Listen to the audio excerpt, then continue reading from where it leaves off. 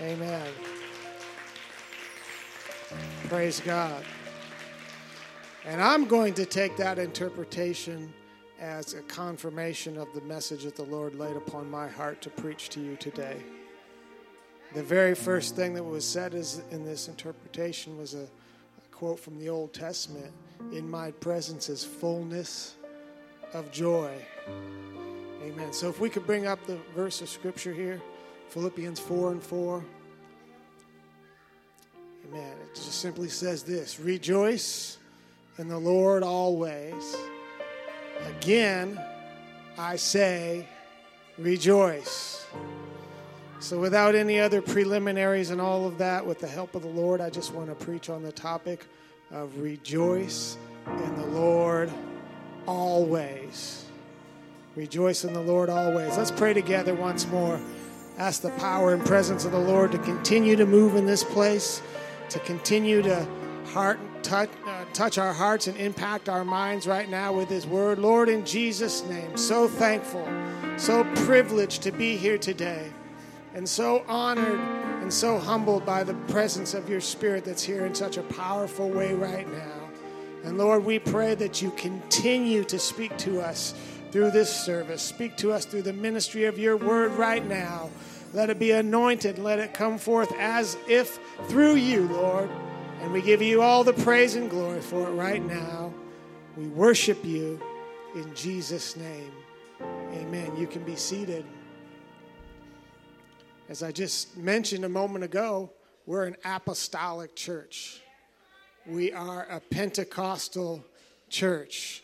The word apostolic just simply means that we follow the precedent, we follow the doctrine and the teachings of the apostles, those individuals whom Christ called specifically to be the founders of his church. And so since Jesus chose them and spoke through them, we want to hear what they have to say, and we want to obey what they have to say. We call ourselves a Pentecostal church after the day of Pentecost, that very first day that the church was born, and an overwhelming, overpowering power and presence of the Spirit of God took over in this spiritual experience. And we want to identify with that. We want to embrace that. We want to be all about being apostolic and being Pentecostal. And there's one irrefutable characteristic. Certainly there's many that we could draw upon, but there's certainly one irrefutable characteristic of that early church, of that first church of the New Testament, of the teaching and the experience of the apostles, and of the experience of the church that was born on the day of Pentecost. And that irrefutable characteristic is that the church is a church that is filled with joy. Maybe some didn't hear. I said the church is filled with joy. Over 70 times do the apostles and other New Testament writers write about joy in some form. And if you include the verb form rejoice and all of its cognates, that number is more than doubled to nearly 150 references on this topic and concept of joy for believers. And this is in the New Testament alone. It doesn't even include other Old Testament references, and it doesn't include synonyms such as happiness and bliss and gladness and pleasure and delight, which are all related to this self-same concept of having joy in the Lord. So it's very clear to me, and it should be clear to anyone who dares to read the pages of God's infallible word, that the Lord wants his people to be a people that is filled with joy. It's clear to me that God desires that our response to everything that takes place in our life, let me repeat, everything that takes place in our life, our response should involve rejoicing in the Lord. And certainly it's easy to feel and express joy when things are good, when everything is going according to plan, when it's smooth sailing, as they say, when everything just seems just right and your life is comfortable, of course it's easy to be happy. Of course it's easy to express joy in those times. And this is true both in our personal lives and as the corporate body of believers known as the church. When there are blessings that are abundant in the church, when healings are flowing and miracles are happening and prosperity is being blessed upon the church of the Most High God, it's so easy to just rejoice. It's so easy to express our joy. But it is clear in the Bible that joy is not merely a sense or a feeling, but it's more than this. It is a state of being. You see, if you have got the gift of the Holy Ghost residing in you, if you have been filled with the Spirit of the one God himself and he is dwelling in you, then you have access to a divine, supernatural joy. Romans 14:17, for the kingdom of God is not meat and drink. That means it's not just physical, it's just not material, it's not only temporal, but it is righteousness, peace, and joy in the Holy Ghost. Romans 15:13, now the God of hope fill you with all joy and peace in believing, that you may abound in hope through the power of the Holy Ghost. If you've got the Spirit of God dwelling in you, that you can abound in all hope, that you can have the peace that God wants you to have. But first and foremost, this verse of Scripture said that the God of hope fill you with all joy. He doesn't want you just to experience a sensation of joy every now and then. He wants you to be filled with joy, overflowing with joy, brimming to the top with joy.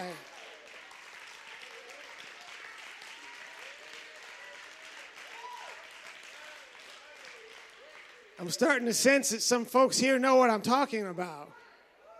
And according to the Apostle Peter, in 1 Peter 1:18, our experience with God is marked as one that is joy unspeakable and full of glory. It's an unspeakable joy. It's a joy that words cannot fully describe. It's a joy that the human mind cannot properly comprehend, much less adequately explain it. But not only that, it's a joy that's full of glory. In other words, it's a glorious joy, delightful, wonderful, magnificent, splendid, brilliantly beautiful, the highest and most holy experience of happiness and bliss that a human being this side of heaven can possibly encounter or undertake. I'm talking about Holy Ghost joy, divine joy, the joy of the Spirit.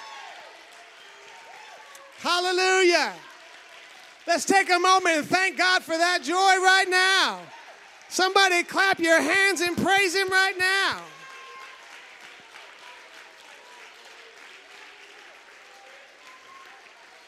Praise God. Amen. You can be seated. As I've already alluded, one powerful aspect regarding our joy in the Lord is that we rejoice not only in good times, not only when things are going right, but the Bible says we rejoice in trials. We rejoice in tribulations. We rejoice when we have problems. We rejoice when we have struggles. We rejoice when we're going through times of suffering. In those times we rejoice also.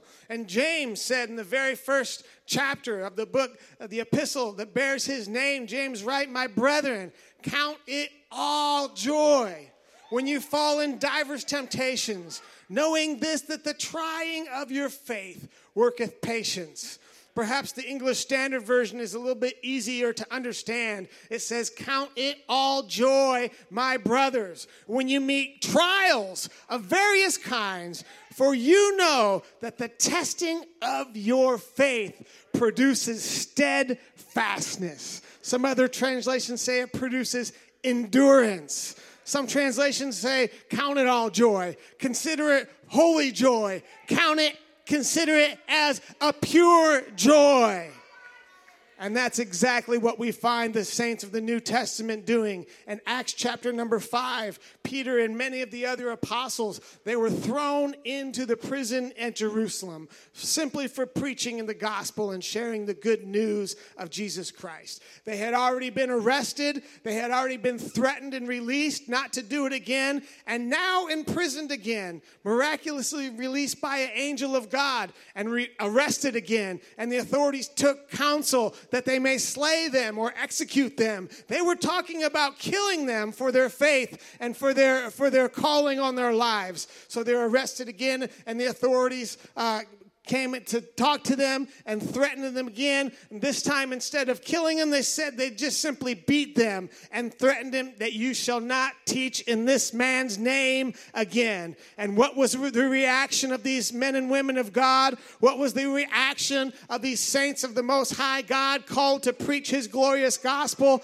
Acts 5:41 says they departed from the presence of the council, rejoicing that they were counted worthy to suffer shame for his name. I have to pause here for just a moment.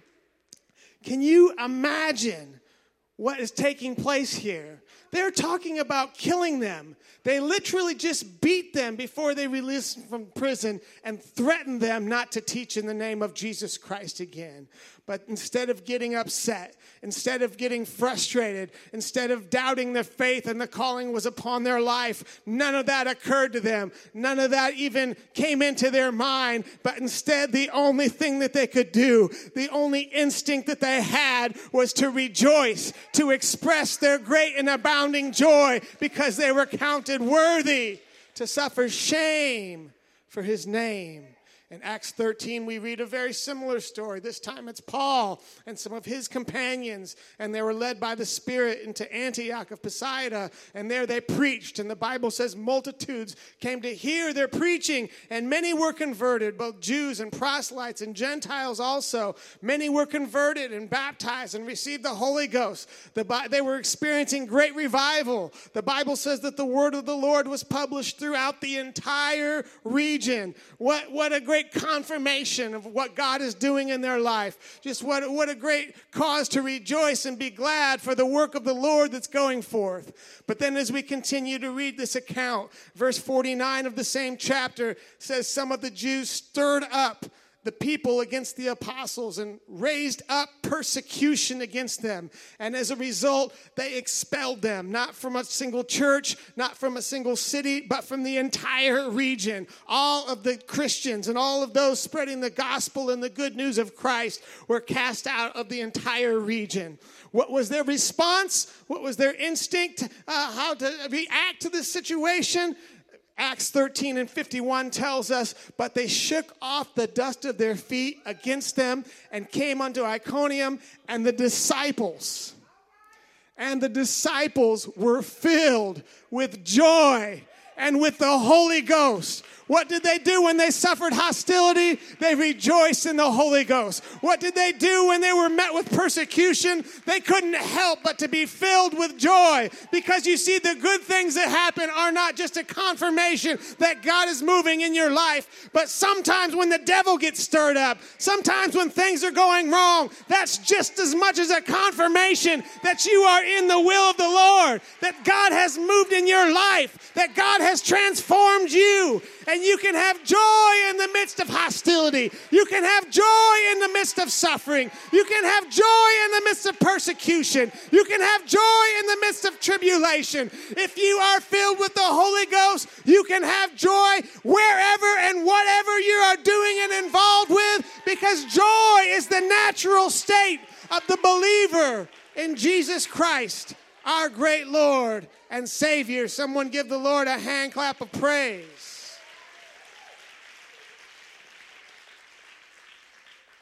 This joy that these early saints experienced and this joy that they demonstrated in their lives I'll say it again. It's joy unspeakable. It's unexplainable. It's indescribable. It's inexplicable. It's glorious joy, full of beauty and power and wonder and awe.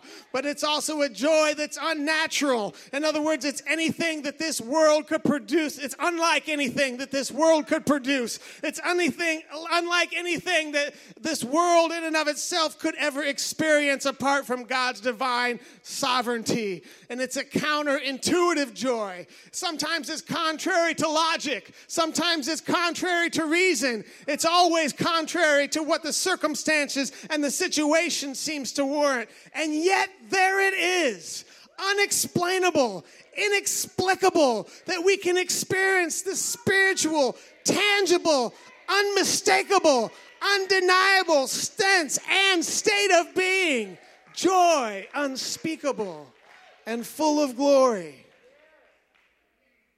Back to our text here that I read from where did I read? Philippians 4 and 4. Paul understood that the Philippian church to whom he wrote this epistle was undergoing a great time of persecution, a great time of struggles and trial. In fact, the church in this city of Philippi was born into tribulation and persecution. If we go back to the book of Acts, chapter number 16, when Paul first founded the church in Philippi, there's a story, an encounter, an episode, that there was this soothsaying servant girl who was possessed with a spirit of divination. And Paul witnessed this. The Bible says he was grieved. And through the power of the Holy Spirit, he delivered this young lady from this spirit that had her bound.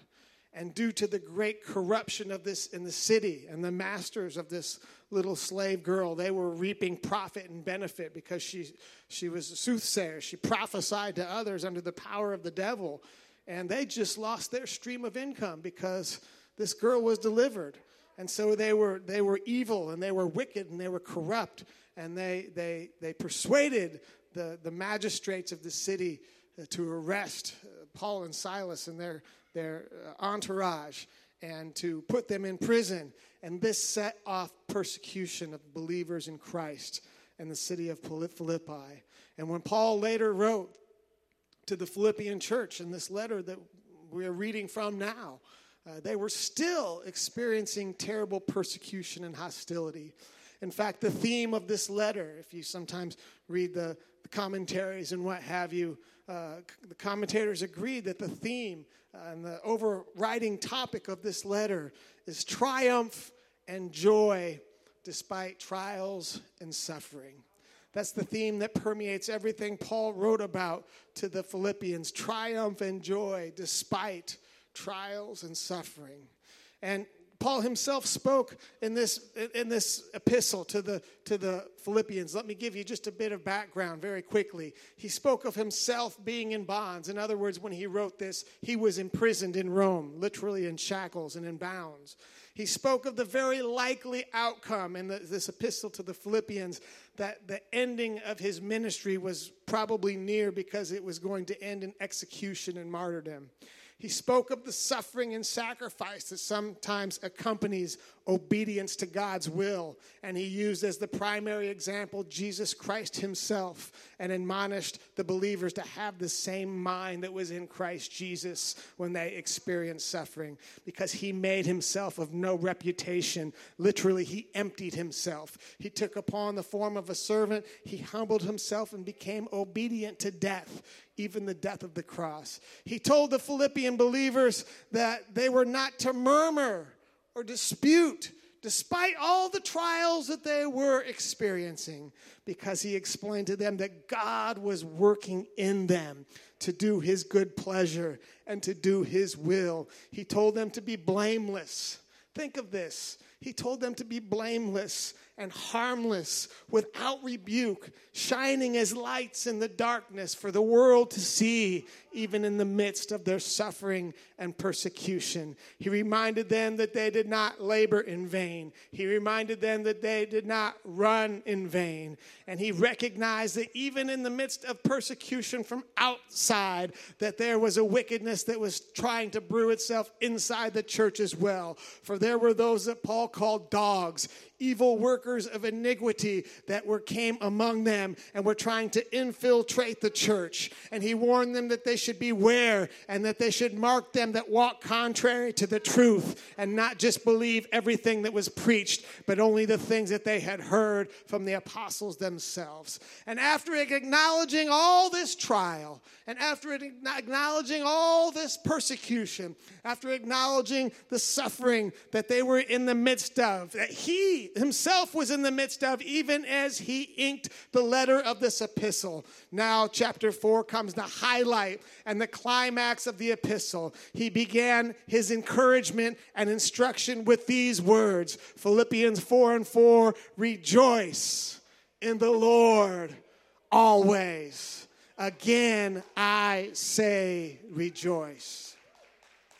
You see, there's a powerful lesson encapsulated in this one verse. Allow me to quickly unpack it and break it down for you. First, Paul said, rejoice.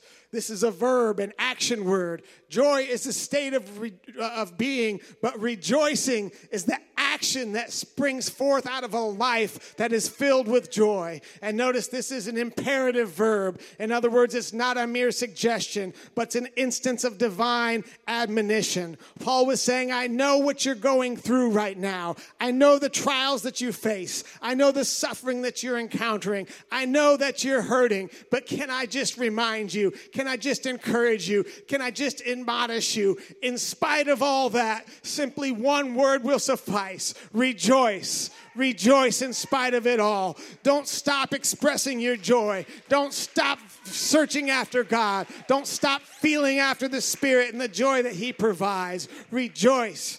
And then he says, as if to say, let me give you the solution to this dilemma. Let me tell you the only acceptable response to the onslaught from hell that you are facing. Let me tell you the secret that will keep your heart and mind right and pure before the Lord. Rejoice, rejoice, rejoice. Despite it all, despite everything that's come against you, you must keep rejoicing. You must keep expressing and acting upon that pure and holy joy that's inside of you. So that's the first word, rejoice. But Paul didn't stop there. He didn't just tell them to rejoice, but specifically he said, rejoice in the Lord.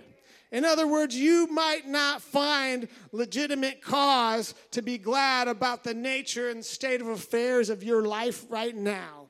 Your life may not appear to be headed in the direction that you had planned. From the perspective of worldly logic and reason, there may be nothing that you are encountering that would speak to the idea that you should be joyful or rejoicing. Nevertheless, we always have cause to rejoice in the Lord. We should find some joy in serving him. We should find joy in being part of his kingdom. We should find joy in following his will. The psalmist said it so brilliantly and wonderfully. In the midst of a situation and a trial, he said, bless the Lord, O my soul, and all that is within me. Can I say that again? Bless the Lord, O my soul, and all that is within me. If you can find nothing else to find joy about, if there's no other reason to rejoice in your life, you can rejoice in the Lord. Jesus said in Luke 10, rejoice because your names are written in heaven. The prophet Isaiah said in chapter 12, with joy shall you draw out of the wells of salvation. It doesn't matter what's going on around you. If your name is written in heaven, if you're dwelling from the wells of salvation, all hell could be coming down upon you, but there's still cause to rejoice in the Lord. Because when you are in the Lord, you have a greater perspective. The temporal things of this life don't have such a powerful hold on us where when we are in the Lord, but we have a greater hope, a greater promise, a greater expectation, a greater future. Things just seem to melt away when you are in the Lord, when you're safe and secure in Him. So Paul says, rejoice in the Lord. But then again, he doesn't just stop there. For he says, follows it with this one beautiful word. I sound like Donald Trump. Beautiful word. I just killed my whole sermon. Paul says, rejoice in the Lord. And then he puts this qualifier on it. I guess it's the opposite of a qualifier. He says, always. When is it a good time to rejoice in the Lord? Always.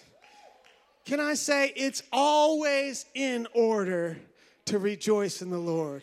It's always in order to express your great abundant joy in the Lord.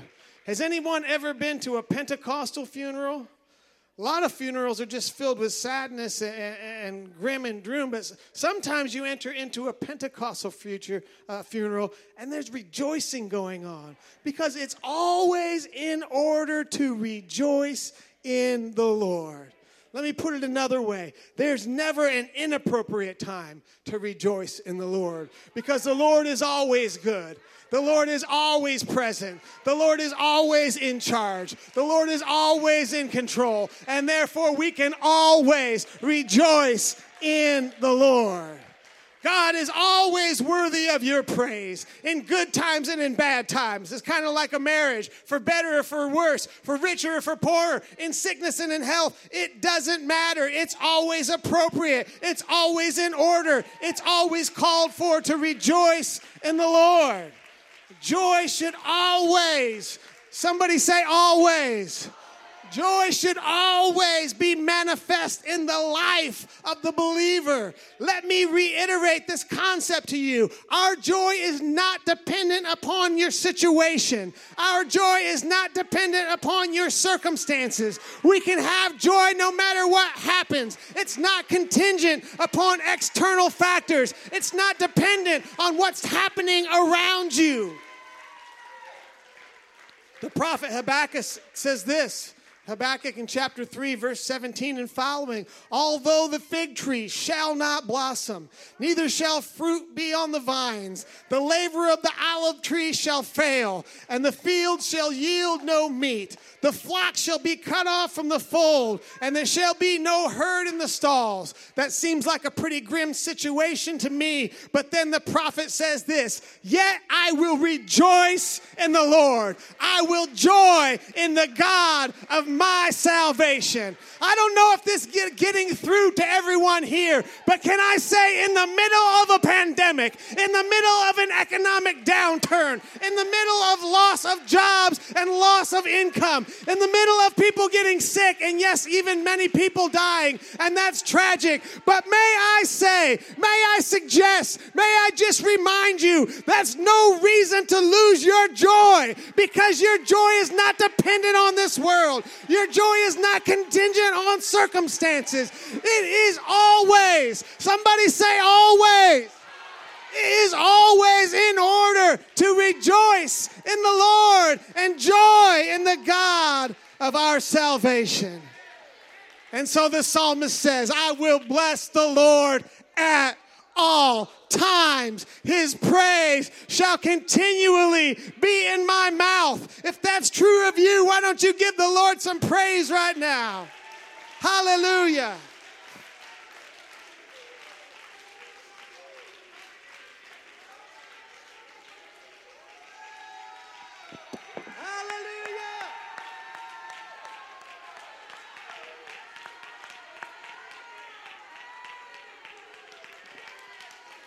Thank you, Lord. Thank you, Lord.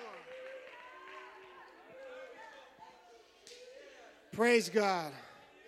I'm only through about half my notes, but we're gonna skip the second half and just wrap it up right here and see if the Lord won't maybe do something in the remainder of this service. But Paul didn't stop there. He didn't just say rejoice. And he didn't just say rejoice in the Lord. And he didn't just say rejoice in the Lord always. But then becomes the most compelling part of the verse as far as I'm concerned when he says this, and again I say rejoice. Let me remind you of this. God's word is inspired. That means it's literally God-breathed. Scripture says holy men of old wrote as God's Spirit moved upon them. Not just are the thoughts and principles of the Word of God inspired, but every word is inspired. We call that the doctrine of verbal plenary inspiration. In other words, the unqualified, complete, absolute inspiration of every word of Scripture.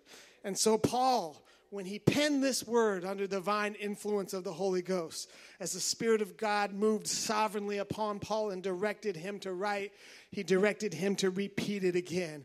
Rejoice in the Lord always, and again I say rejoice. I don't know what was going on in Paul's mind at that time, and I don't know what kind of visions and inspiration the Lord was giving Paul. All I know is what Paul wrote. You can be seated if you like. I believe something like this was taking place. Paul wrote these words and then just had like a holy fit in the Holy Ghost or something.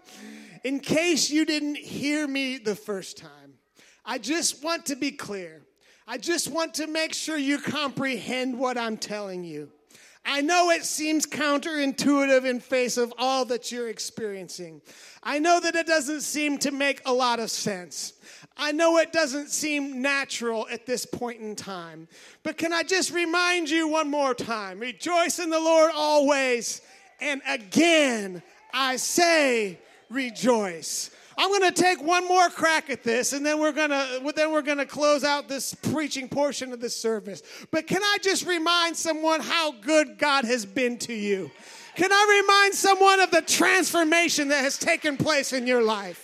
Can I remind someone that while we were yet sinners, Christ died for us? Can I remind you of the new birth of spirit and water that took place in your life, and you became a new creature in him? All things are passed away, and behold, all things become new. Can I remind you there was a time in your life when you had no hope, when you had no future, when you had no promise, when you had no inheritance, but God had mercy on you. God shed his grace upon you. God called you. And if that's not a reason to have joy, if that's not a reason to express our great joy and pleasure in the Lord, if that's not a reason to share this gospel to the uttermost parts of the world, then I don't know what is. Paul said, I'm going to say it again. Paul said, just in case you don't understand, just in case you have any doubts, again I say rejoice. Rejoicing is always in order. Praising God is always in order. Expressing our joy to our great King and God is always in order. Letting our praises flow forth. Letting our prayer come forth. Hallelujah. Letting our worship pour out of us is always in order in the Lord. Amen. Hallelujah. I would just invite somebody to come up here. I don't expect people to be dancing and shouting around here, but what I do expect and what I reiterate is always in order is that the joy of the Lord be manifest in your life. I encourage someone right now to reconnect with that joy. I encourage someone right now, hallelujah, to re-experience that joy, to rediscover that joy. Hallelujah, to dig again with joy, the wells of salvation. Right now, why don't you come? If you can't fit up here, wherever you're at, let's all lift our hands. Let's lift our voices to our great God and Savior and thank him and praise him and worship him together.